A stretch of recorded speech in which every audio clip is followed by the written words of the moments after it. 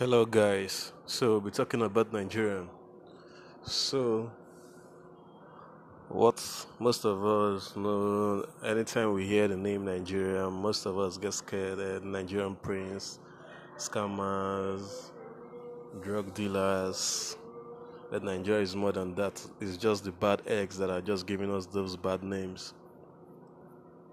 And Nigeria is a fun place to be. Yeah, it might not be as developed as the Western world, like the US, the UK, the European countries, then and also the Asian countries.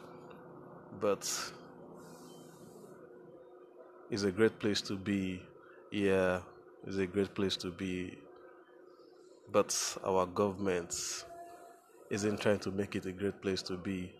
If we could have good leadership, I believe Nigeria has what it takes to take over the world. But for now, we're still battling with bad leadership, corrupt leaders who don't have respect for the rule of law, leaders who are not selfless, who are just selfish.